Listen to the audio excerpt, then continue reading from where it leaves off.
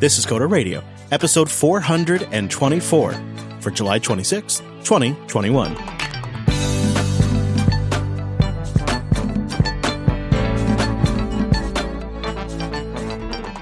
Hello, friend, and welcome into Jupiter Broadcasting's weekly talk show, taking a pragmatic look at the art and the business of software development and the world of technology. This episode is brought to you by a Cloud Guru. A Cloud Guru has cloud playgrounds. Now, these are Azure, AWS, and Google Cloud sandboxes on ACG's credit card, not yours. Go get certified, get hired, get learning at thecloudguru.com. My name is Chris, and joining us one last time from the beach of Florida, it is our host, Mr. Dominic. Hello, Mike. Hello, Mr. Fisher. How are you? You know, I just assume you do every episode on the beach down there with that beautiful Florida sand, crystal clear water. No, it's kind of a dreary day today, actually. Really? Yeah, but this is our last, official regular Florida episode. I feel like it's going to be a shift, because there was pre-Florida and then there was post-Florida, and now I don't know. It's not really going back because, like, when I went independent again, it wasn't a backward step; it was a good forward step. Like for you, it seems like this is actually a good move, but it's like how it used to be. Like a lot of things are coming back the way they were. Right. We're normalizing back to our 1 o'clock right after lunch or yes. Your lunchtime break, We are staying live on Mondays, but we're moving it to 10 a.m. Pacific, 1 p.m. Eastern. So that's no more drinking. Well, I mean, maybe actually sometimes a lunch drink is kind of nice, actually. If you listen back to the back catalog, that definitely wasn't true. Actually, I kind of love the idea of like going out to lunch, having a drink, coming in, shoot. Actually, for me, it'd be brunch, right? Come in, shoot the crap with you, and then go lay down and take a nap. That actually sounds like a great afternoon. Yeah, well, this is back, and for those who haven't been following closely, I will be doing Jersey Mike is going back to Jersey. How is that going? I know you've been doing stage 1, and we want to talk about working during the move, but just like on a high level, status update, how is that move going? On a high level, like any big project or move, there's been complications, but it's overall going well. And I hate to say this, but it's on schedule, but just like any dev project, saying something's on schedule is like begging for a problem, right? Yeah, it's just basically means you haven't figured out what's gone wrong yet. Right. Well, we'll get to it shortly, but something did go wrong. Tomorrow's a big day. I'm flying with the little one tomorrow. That's the day, huh? The flight is at 6 a.m. Both of you have to be up at 4 a.m. Yes. And this, mask mandate, fine. Makes tons of sense to me. But 5-year-olds, I don't know. Right. This is going to be, I think, a little taxing. Yeah. Yeah. Yeah. It's a lot that's a big ask for someone that age.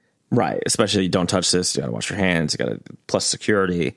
But it should be fine. I've flown with him before. But this is, I just had a travel experience both on the Amtrak and, which for those outside the U.S. is basically our weird federal pseudo government train system, right? This is more an unfiltered topic, but Amtrak is not actually the government. Yeah. Yeah, it's like some weird private, pseudo private, whatever. And then I flew. And like on the one hand, I got to give it to Newark Airport, so I took the train up and I flew back. I don't know how this is possible, but somehow COVID has made them more efficient. What? They're just fast. I think it's because they like are less concerned. Yeah, less people. Maybe that's probably what it is. Actually, I didn't think of it, but the Amtrak was a goddamn mess. Really? Okay. Well, we'll get there. We will get there. First, I need your advice on this. You know how we get a lot of these emails into the show about, hey, so-and-so just put a book out. Would you like to have them on the show? Or so-and-so just sold their first company. Would you like to have them on the show? Like we get so many of those a week. People constantly trying to come on the show to like market their thing. And like sometimes they try to pretend like they listen to the show and sometimes they don't. It's just obviously a template. But I want to know what you think I ought to get about this one. So I opened up this one. I don't even open them all anymore because I can spot most of them by the subject line. But this one comes from Sarah M. And she writes, would you be interested in acquiring Dell EMC user data? We provide an extra edge to companies like yours by providing user data to unleash the competition and gain an aggressive lead over your arch rivals. You'll get a continuously updated data set with access to direct dial-a-phone numbers, email addresses, and professional background information so that accordingly you can craft the right sales pitch to target the right prospect. Let me know if this is something that would interest you, and I'll share a sample file for your review, along with the total counts available for pricing. Thanks, Sarah Moon, Marketing Manager at Tech Data Optimizer, Inc. I looked up Tech Data Optimizer, Inc. Doesn't exist. Not a real company. You just answered a huge question for me. I've been getting tons of spam on my work email. This is why, isn't it? It's the damn show. They hacked Dell EMC, somebody did. They got Dell EMC user data, apparently, and now they're just selling it out there. Wow. Yeah. And, as if the Coder Radio program would want to buy this hot user data and market to people in IT. I don't what you thinking? I have been getting tons of these. I thought it was just my email was on some stupid list. Oh, it probably is. Do I report this to Dell? Do I forward this to some? Is there some email address? I just mark them as spam. Is that bad? Should I be reporting this stuff? I normally do too, but when she's sitting there selling user data from Dell, well, how do you know it's real user data? She says she'll provide samples. You mean the almost certainly illegitimate spammer? It's wild. Just the emails we get in. That's why I appreciate the legit emails. And honestly, how do you know she's a she? Just throwing it out there. I don't, I don't even know if Sarah Moon doesn't even sound like a real name. I'm thinking it's emc.py, right? It's a Python script. Yeah, I wonder if they have any data on Alan Jude, We get some good market research on Alan Jude. If we could spy on those BSD people, that's might be worth it. Now, if they wanted to sell me the M1 specifications, well. All right, so Daniel writes in, speaking of the M1, he says, "Hi, Chris and Mike. I was listening to the recent show, and Mike was complaining about the terminals on the Mac and talking about how he's liking the direction of the new Windows terminal. Well, good news for you, Mr. Dominic. Are you ready for this? There is a new terminal emulator that's in the work. It's currently in private alpha, but you can request access to it. It's available at warp.dev. The project is focusing on Mac OS first, and then branching out to Linux and Windows and the web. It has a really nice, slick look to it, and from the screencast they have available online, it seems very impressive, and I think Chris will enjoy the fact that it is written in Rust." I do.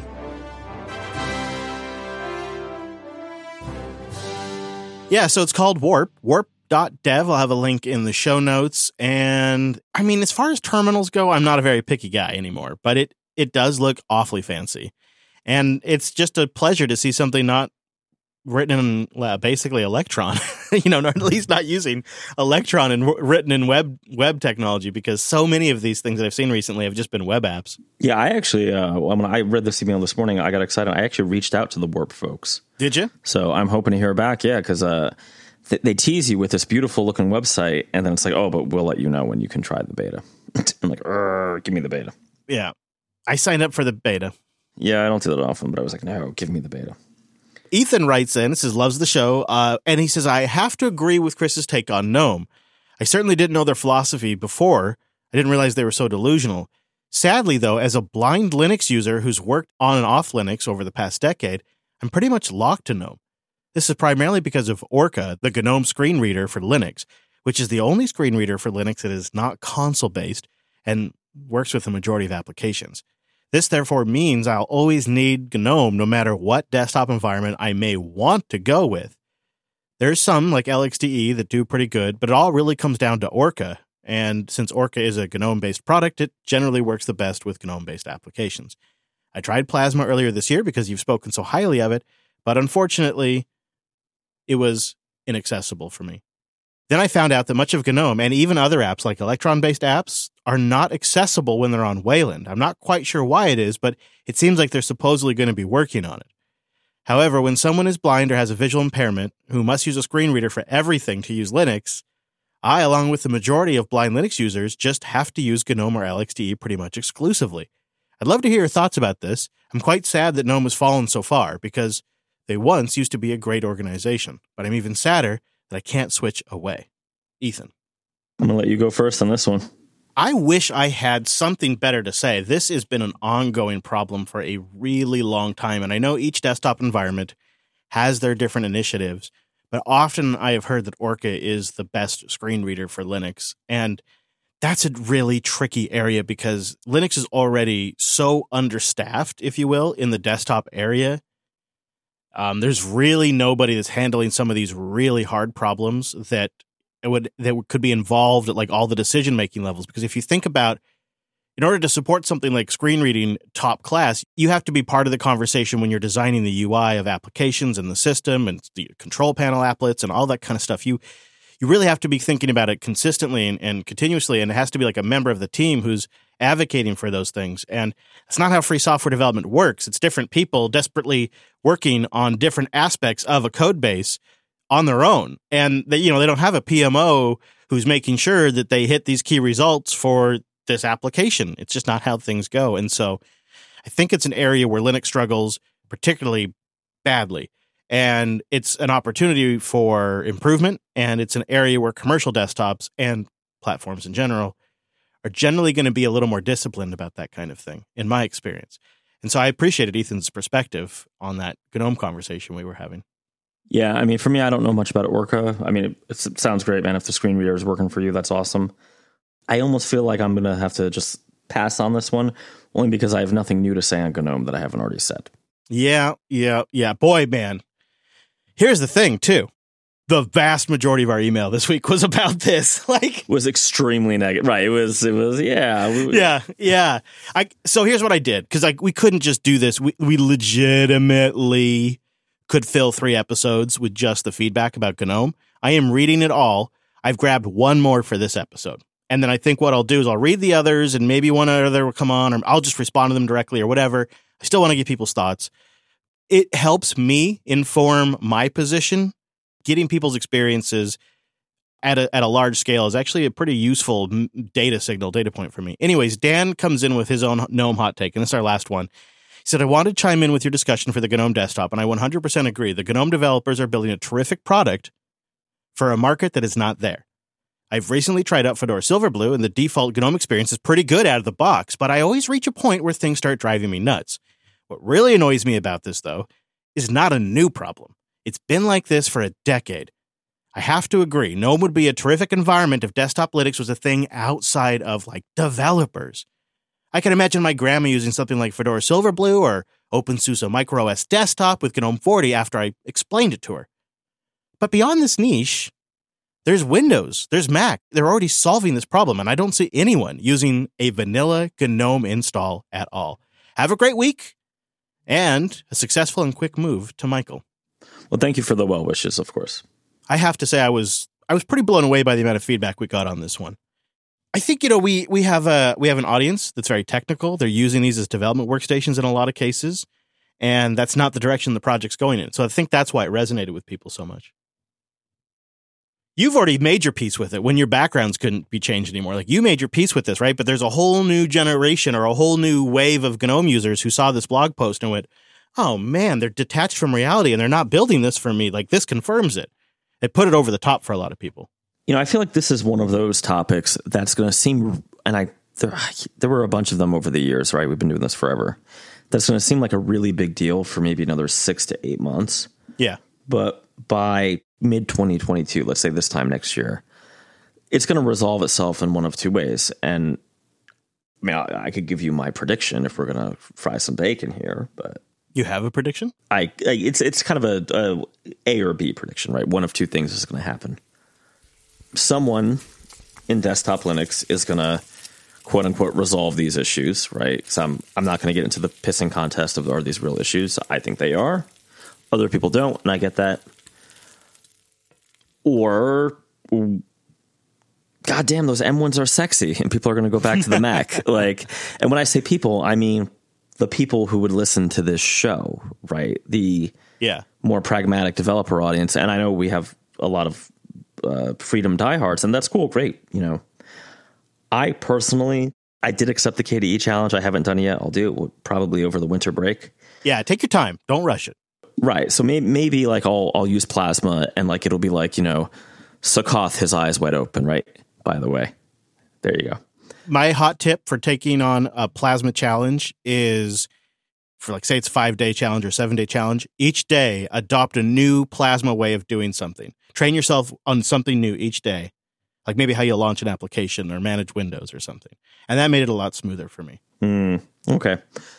Todd wrote in, he summed it up and said, yeah, here's the thing, guys, and you missed this point. Basically, I'm summarizing Todd, but he said, the thing that's going to save Linux, and it's always the thing that saves Linux, server, is choice. You don't, well, yeah, right, but the server. But the thing that really is going to save the desktop environment is you have choice on Mac OS or on Windows. If Apple makes a bad UI decision or Microsoft makes a bad UI decision, you're screwed. But on Linux, you can just switch to a different desktop environment, and because you have choice, it saves everything. And I just don't know if I agree with that anymore. I used to think that way, but now looking at the years of just all of the energy and developer time being dispersed into all of these different areas and the fragmentation that it's caused, and talking to developers who didn't really know how to even begin to target the Linux desktop for years now, I don't know if I totally agree with Todd. I think it is also the thing that saves Linux at the same time, though. It's both. It's a huge impedance, the fragmentation, and it's also, I think, ultimately kind of an organic savior. Well, I mean, I think there's a lot of things going on, right? Like when I first started out with Linux way back, when I was listening to you and Lunduke, when I was, that, in the early aughts, whatever it was, it was, no offense to everybody at Canonical, but Ubuntu was fucking garbage, right? Like it just was, it was bad. I mean, it was... And early Ubuntu was considered a pretty big step up from standard Linux back then. Right, but, if Pop! OS existed, I mean, maybe I would have still went the way I went because of, my kind of breakout thing was iPhone development. But barring that, I don't know that I ever would have been, over to the Mac side. My point being, it's important to recognize there's been just a ton of progress, right? I remember fiddling with Wi-Fi drivers and having to Ethernet in to download some stupid script that you had to run or copy pasta something into etc whatever. Now you just have to adjust the power mode so that way your transfer rate's reasonable, but it connects. Ooh, you're using my own tips against me. We'll link to that in the show notes. Wow. That was good, right? And I like how that's broken on most of the laptops that most Linux vendors ship. Yeah. Ooh. Anything that's really using Ubuntu, right? Well, because they want to pump their battery life, so they default to the power. So for those who don't know, on Twitter, I was having just a bear of a time with my Wi-Fi speeds, and I had my MacBook next to my System 76, and next to my ThinkPad. Actually, all three of them. And I was getting roughly just shy of double I'm talking down, right? The down bandwidth. Yeah. On the Google speed test, and using the same speed test, the same network, same machines, averaging out, doing everything the right mathematical way. And it took me forever. And I start you get into this world where you're on the dark side of the Ubuntu forums that haven't been looked at since 2015. You already, as soon as you see the post date, you're like, oh no, I'm screwed. And there's one dude who's like, dude, just go into get Vim or Nano, and you sick weirdos. Somebody wrote in about Nano. Hell yeah. And edit this file, change a 3 to a 2, I think is what it was, but it's in my Twitter feed somewhere. Short, change a 3 to a 2, save it, restart the machine. That sounds stupid. I did it, right on par with the Mac. Now it's faster, yeah. But there's a price. Battery life went down. Yes, yeah. On both the ThinkPad Carbon, and the I believe it's the Lemur that I have, right? That sounds right. I always confuse it with the Galago. I think it's a Lemur. So I don't know. Is it, to me, I pay a lot for bandwidth. I like having bandwidth. I'm just going to say my M1 Mac can do it without any power savings. So, yeah. Well, yeah, it's probably doing it dynamically or some, clever thing like that. I will also note, while we're talking about laptops, the Framework laptop has started shipping to customers. That's that DIY modular. And the early reviews, decent. Sounds like it's early days for the hardware. Linux, older Linuxes are still not really well supported yet, but it's getting there. It's getting there. So I may end up asking for a review unit or see if I can't twist Wes's arm on actually pulling the trigger on purchasing one he's been thinking about. We'll see. Because I want to see it. I want to see it to believe it. I want to see everyone's faces, too. We have 2 meetups coming up. One in Salt Lake City on August 7th. The other in Denver, August 20th. Links to both those meetups will be in the show notes, or you can just go to meetup.com/Jupiter Broadcasting. We have locked in the venues. Really great venues for both Salt Lake City and Denver.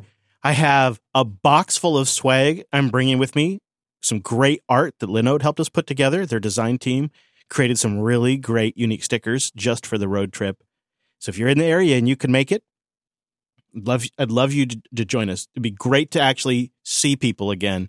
It's super, super useful to actually like put faces to names and the whole thing. Like it's part of the process, and we'd love to have you involved. Meetup.com/Jupiter Broadcasting. And then, like a maniac, I'm going to have a live tracker on me during the road trip. So if you're in our route, if it looks like we're going to be in your area, maybe you can get a hold of me. I'll have a form and all of that at colonytracker.live once I'm on the road. That's all coming up very, very soon.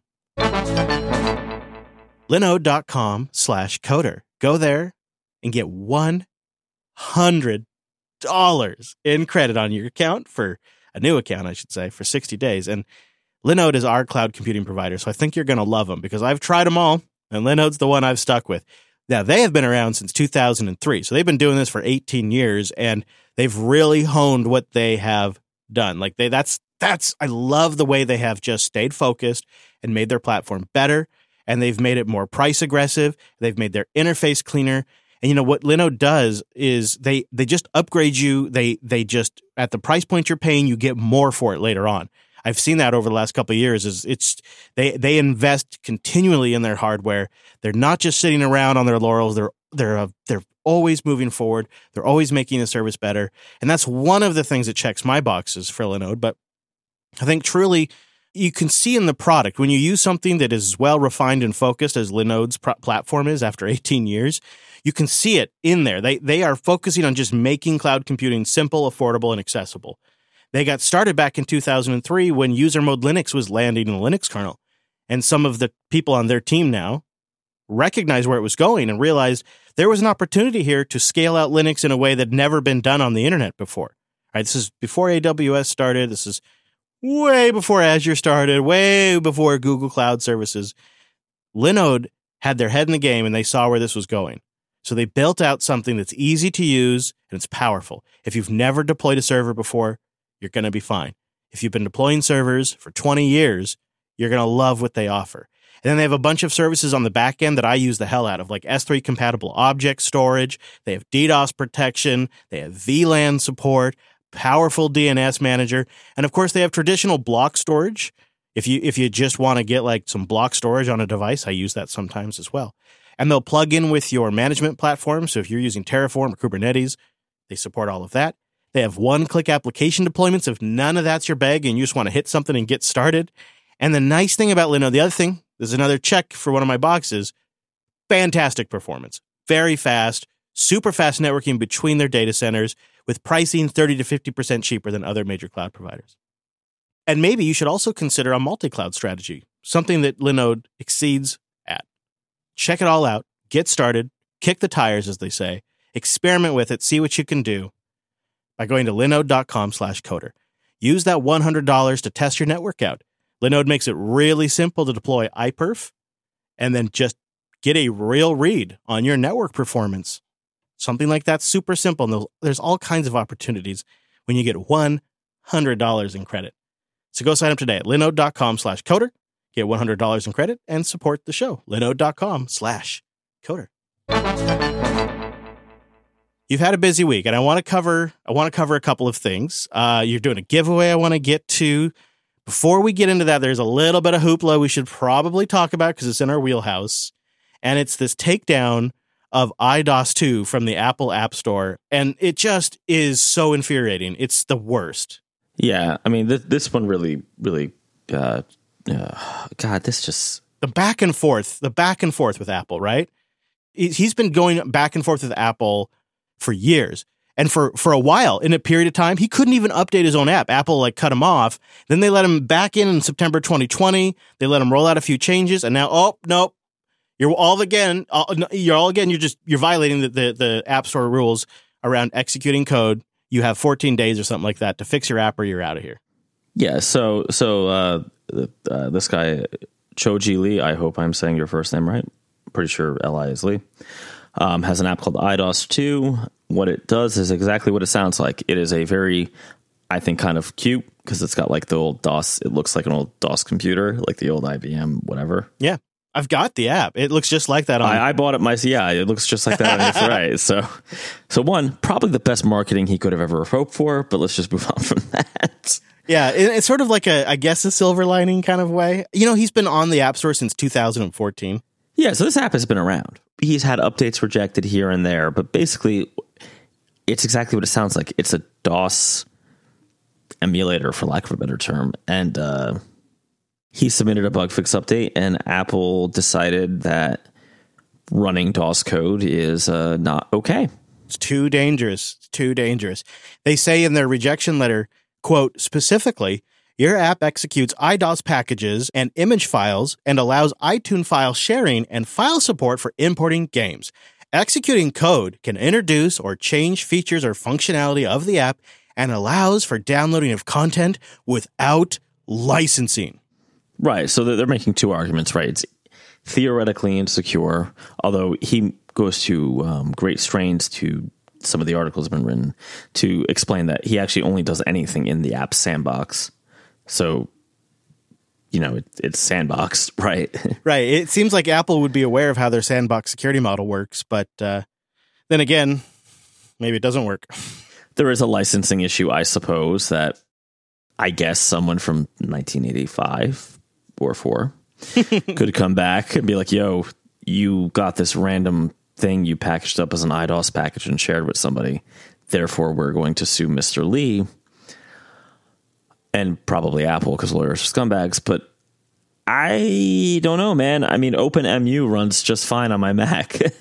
Well, and you could make this same claim, I shouldn't even say it out loud, with ISH, which lets you run a Linux environment on an iPad. Yeah. And also what's also really weak about this is you got 14 days to fix this or you're out. Well, fix this would be to remove the ability to run DOS apps, which is the core function of the app. Or I guess you could preload a bunch of like your own DOS apps in the thing, and it's just like a weird curated DOS museum, right? But that's garbage. So there's actually another couple takes of this. One, Apple is pushing the iPad Pro as a computer replacement. Well, executing code is a pretty fundamental goddamn thing that pros do at computers. Yeah, I mean, why else do I have this keyboard and this trackpad and this M1 and these things now, right? Come on.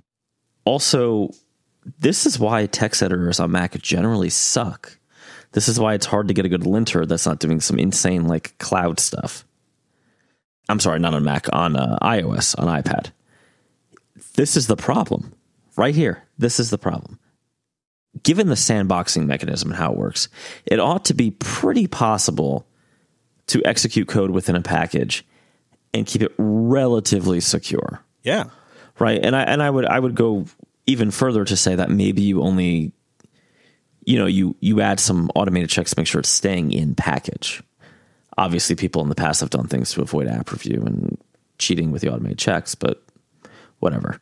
Honestly, some of this falls down on the OS, like have a security model where only allowed things can execute. I mean, there's SE Linux. This can manage something like this. I mean, at a certain point, I find two things here. It's like they don't trust their own sandbox, and two, shouldn't their OS be robust enough to handle something like this? Well, is it they don't trust their own sandbox, or, over the years, we've had these stories all the time. I'm starting to think, are they afraid of the iPad in particular somehow eclipsing the Mac? Right. These restrictions, I mean, some of them are, they want their 30% cut, right? That's, pretty common.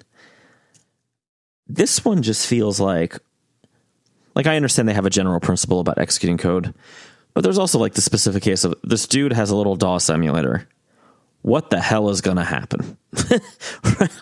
Right. And as far as the licensed content argument goes, I mean, Safari can download unlicensed content. Chrome can download. Mail.app could download unlicensed content. I mean, it's a bogus argument. Well, also, DMCA exists. I mean, I'm a rinky-dink developer, and I had my old app CodeJournal pirated, and I had to do a takedown on it. Yeah, I remember that. Why is this different? I just don't get the logic. Well, so to your point about Apple trying to like prevent the iPad from stealing MacBook sales, Apple's kind of famous. I mean, I don't know if it's true in all cases. Maybe things have shifted, but aren't they? They're famous for cannibalizing one product line to sell another product line. They cannibalized iPod to sell iPhones. For more money. Yeah. Well, that's the big difference here. That is, right? I mean, you got to figure a MacBook. I mean, a MacBook starts at the high end of an iPad price, right? And now they're making them basically out of the same components. It's just one's got a metal case and one has less case. But one has an expensive touchscreen with the feedback for the pencil. I mean, all right, in your mind, what is the logic behind this kind of rule? Well, there is the original mindset that Apple wanted to treat this thing like an appliance, like a console. And so they have a very specific idea of what can and can't be done on it. And because of the security issues, and because of this idea, this thought model they have about what the iPad is and what iOS devices are, they may have just reflexively acted. But what seems so strange is the way App Review didn't have an issue with this core functionality since September 2020 when they've allowed the developer to resume updating it. It's not like he just added the ability to execute applications. And when you see these kind of shifts all of a sudden, one on its own doesn't tell you much, but we have seen shifts in Apple policy. I think you'll recall like around the Hey email day, we saw Apple lean heavy on how people did subscriptions and made sure Apple got their cut. Like all of a sudden it was like a new initiative that was being pushed by Apple leadership via App Store review. And you don't really know if that's what we're going through right now until you start to see several of them happen. I mean, maybe ISH gets their door knocked on next. I hope not. God bless. I hope not. That's such a good project. Well, no, but that's actually a great point, right? Because Apple, they like to, when they want to hit somebody big, they usually go after a bunch of small people and say, well, we're consistent. Look at these 20 other apps. We did not takedowns, but we did rejections for. Right. They're building to something. They're building the case, right? Because what was one of Epic Games' defense because of Fortnite? Well, look at all these other apps that you're ignoring the rules for. And what did Apple do? Start taking them down, right? Yeah. Yeah. So also we have, we don't want to go too much into this, but from the Epic lawsuit, we have the emails that were put into discovery where right from the jump in like 2010, Apple was thinking about the App Store as a mechanism to leverage value out of developers and to control their platform. And that control has made a good product. It really has. And a ton of money. But the technology hasn't stood still. And they have to update the way they treat these things and their policy around software on these as the capabilities of these machines becomes truly PC level. Well, do they have to? No. I mean, unless somebody makes them, Mr. Lee, for all the positive press he's getting, the best case for him is he makes some negotiated solution with Apple and his app is still going to be slightly, disabled or gimped. If I were him, I would be selling my core technology to some old famous DOS games company, and getting them to use it as a runtime to pre-package up like 5 of their games. That's a great line of business for something like this, right? You sell it as a B2B product. That's play Apple's game and make more money. I mean, even Hey, they ended up, like they claimed they won, but I don't know. They ended up kind of having to compromise, right? Like they didn't get what they wanted. People do crazy stuff to get into Walmart. To get their product on the shelf of Walmart, they'll make crazy sacrifices. So maybe it's worth it for some. I feel like as a company who is building a technology product, they should care about technology. And if you care about technology, then limiting what these machines can do in this way artificially, when you're putting 16 gigs of RAM and an M1 processor in there, it feels negligent. It feels like you don't care about the technology, really. You just, you're doing it to do it, I guess. I just don't get that sense from all of Apple. I'm sure that could be true at some levels of leadership, but... Well, I think they would say they care about the users and they're, quote, protecting the users. But in the darkest corners of their private management meetings, they also care about the 30%. And when you get to be their size, you don't get bigger by cutting the ways you make money out. Like, you don't get bigger by cutting back revenue. And they need every penny they can if they want to be, because Wall Street always wants them to be growing. Right. And for the last few years, we were speculating on what that services revenue, chunk that was growing and growing and growing was, right? Could it possibly be iCloud? Well, the Epic lawsuit once again showed us, no, they consider the App Store revenues like the third part of services. That's like the biggest piece. Yep, that's it. I mean, once you understand that little piece of it, a lot of it starts to make sense, I think. And then it's just like, how much are they willing to sacrifice to not get their heads chopped off over it? Like, they got to find that line. And I think there's like, I feel like sometimes a mandate comes down from upstairs that says, all right, start enforcing this. If you see an app that comes through that does this, let us know. And, maybe he's the right size, so he's the first one, or maybe he just happens to be submitting at the wrong time when this new policy is in effect. Probably both, right? He wrong time, but he has enough of a following that he could get attention. I'm sure if we cast our net wide, this is going on with a bunch of other developers who can't get a Verge article or a Mac Rumors article. Right. That's how it works, right? So, yep. All right. Well, hey, let's talk about something fun. Sure. You're giving away another computer. Not just a computer, Chris. No, not just a computer. Thelio, as always. This is the first time I don't have the contest fully formed, but I figured I'd give the Coder Radio folks a pre-announcement. So I missed Earth Day this year. So I'm doing something for back to school, end of the year, probably shipping it around Thanksgiving, something FOSS. Same deal as always. You got to be a U.S. middle school or high school student. And, your submission's going to, and I'm going to write this all up and we'll link it in next week's show. But your submission has to be public on GitHub, and the winner will get I actually already have the Thelio. It is a black Thelio with a 12 gig NVIDIA chip. Oh! And I think 64 gigs of RAM. Woohoo! And Ryzen, of course, because I don't do Intel when I don't have to. That is a heck of a giveaway. Really? Yes, really. So we'll have a link soon. It's also, there's some info on Mike's Twitter feed as well. Yeah, boy, could you imagine being a student getting a machine like that?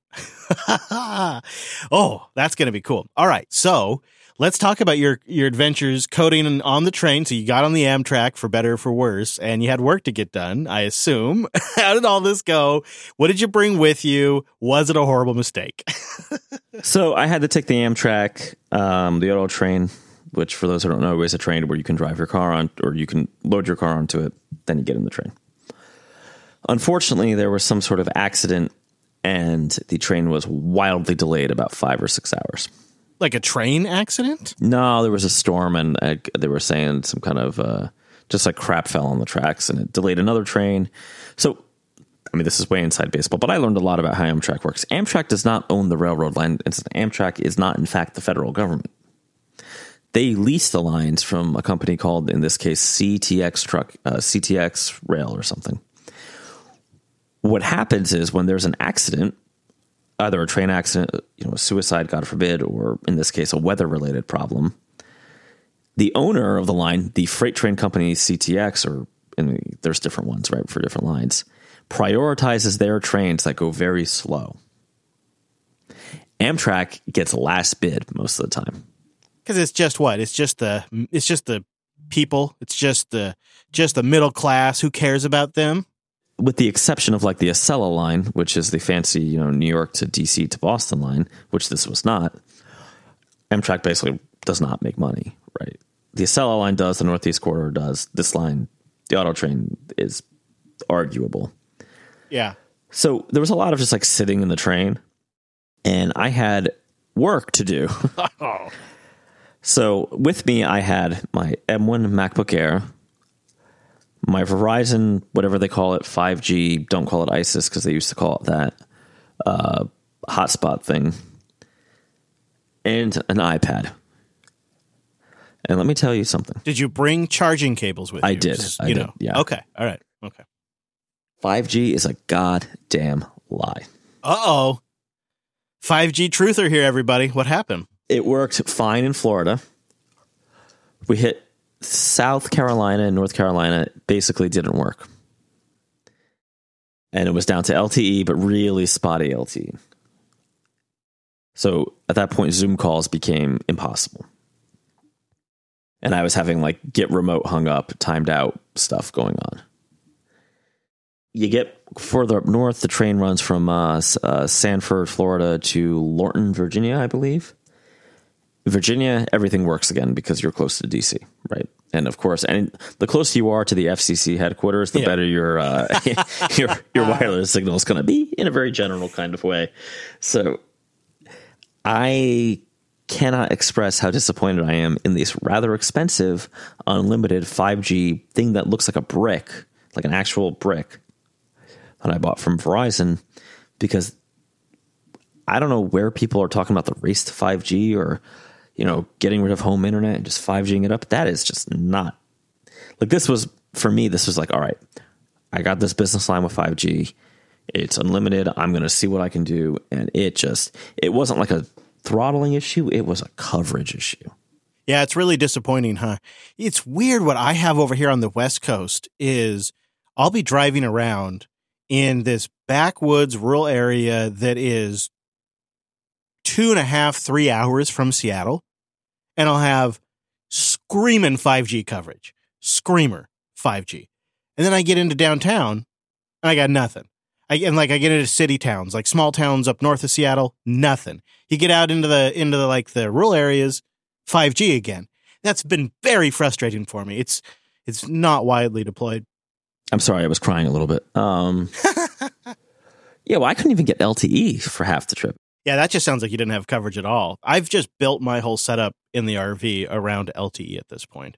But I've got Verizon, AT&T, and I've got through Ting, I've got a couple of other networks that are backup networks. Well, so that's the thing. I was relying on one network, right? So maybe if I had an LTE, a AT&T or a T-Mobile SIM, I might have gotten lucky. But that's generally your best route in the U.S., Verizon, AT&T, and T-Mobile. But it's very expensive to do that. In the moment, it feels so worth it, though. But then when you're sitting here and you're not actually out and about, it's a big chunk of change to be paying for data. It is, but there is a hero of this journey. Oh, yeah? The M1 MacBook Air, baby. How am I not surprised? That battery life, right? Battery life plus performance. As long as I didn't have to hit a network, I was in good shape. I was wondering if you would be screwed since you get on the train, you're expecting it to be X amount of hours, delays make it a lot longer. I was wondering if, battery life was going to be a problem, but also did you end up just having to eat all of their prepackaged sandwich food type stuff? Absolutely not, because I was fasting. I would rather not eat. Yeah, I hate the train food. It's such a bummer. Fasting on the train is a brilliant idea. Then you just avoid the temptation. That's what I do. I drink tea, and I had tonic, not a gin and tonic for the listeners, jumped on with it, but tonic because there's sugar in it and it fills you up. It also settles your stomach for when you don't eat and you feel nauseous. You're going to be beating the ladies off with a stick when you get to Jersey. You're going to come back with that Florida glow plus that fasting slimness. You're going to be beating them off with a stick. You're not going to know what to do. I already got one. I'm fast like the M1. She better prepare for competition. That's what I'm saying. Woohoo! Well, so next time, flying up, you guys get there, you're done. You're not going back anymore after that. Not for any long periods of time. We still have the server facility in Plant City, so I'll be back maybe once a quarter for 2 or 3 nights. Yeah. Wow, that's huge, though. Man, oh man. The bulk of stuff is moved now then, or is that getting still in transit? How's that working? The big items. So this is, again, a little inside baseball for folks who do the Amtrak Auto Train. I loaded most of the expensive equipment for the Mad Botter in my car that then went on the train. So that is up there. That's so nice. We don't have that on the West Coast. There's no equivalent? I don't think so. No, I've never seen one. So I don't have a space for it yet, so it's just sitting in the townhouse I'm going to be living in. But I personal effects clothes, the kids' toys are all I have movers. They're going to deliver it, whatever. That's good. Good for you. The iMac Pro is up there. The couple Thalios are up there. I now have the joy of trying to find a space to work out of, or there's this whole thing of do I finish a basement to make a working space? I don't know. That's a job too. That's a whole other set of projects. Yeah, there's all kinds of weird fun coming up in Coda Radio with Mike's. Oh my God, I'm back in Jersey, and I had to remember how to drive in New Jersey. Oh yeah, yeah. It's like that when I come back to Seattle when I'm on a road trip. I have to change how I drive because people here cannot drive. People there can drive, but you got to dial up the aggression 50 points. Yeah. I will be in studio for next week's episode, and then after that, for a few weeks, I'll be on the road doing the show. Everything's still planned as normal, but I'll just be doing it from the road, so that should be nice and crazy and wild. I'm actually freaking out today today's the day, because it's like, oh, it's just 1 week away, and then I'm pretty much hitting the road. And that's really soon. Life is always just a series of projects, isn't it? Like, you're going through a bunch of projects right now. I'm going through a bunch of projects, and sometimes they're personal projects, sometimes they're work projects. Usually it's all at the same time.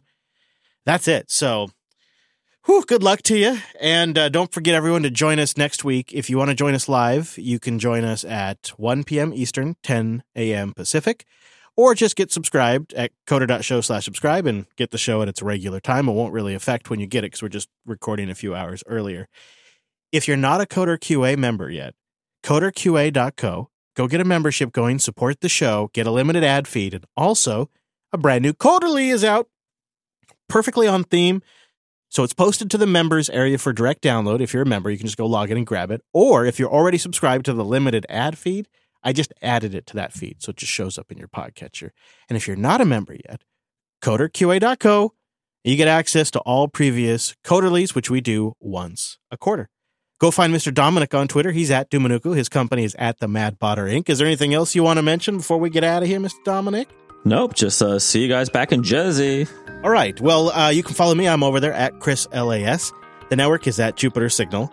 And the podcast is at Coder Radio Show. That's a great way to get like show announcements, news, release information.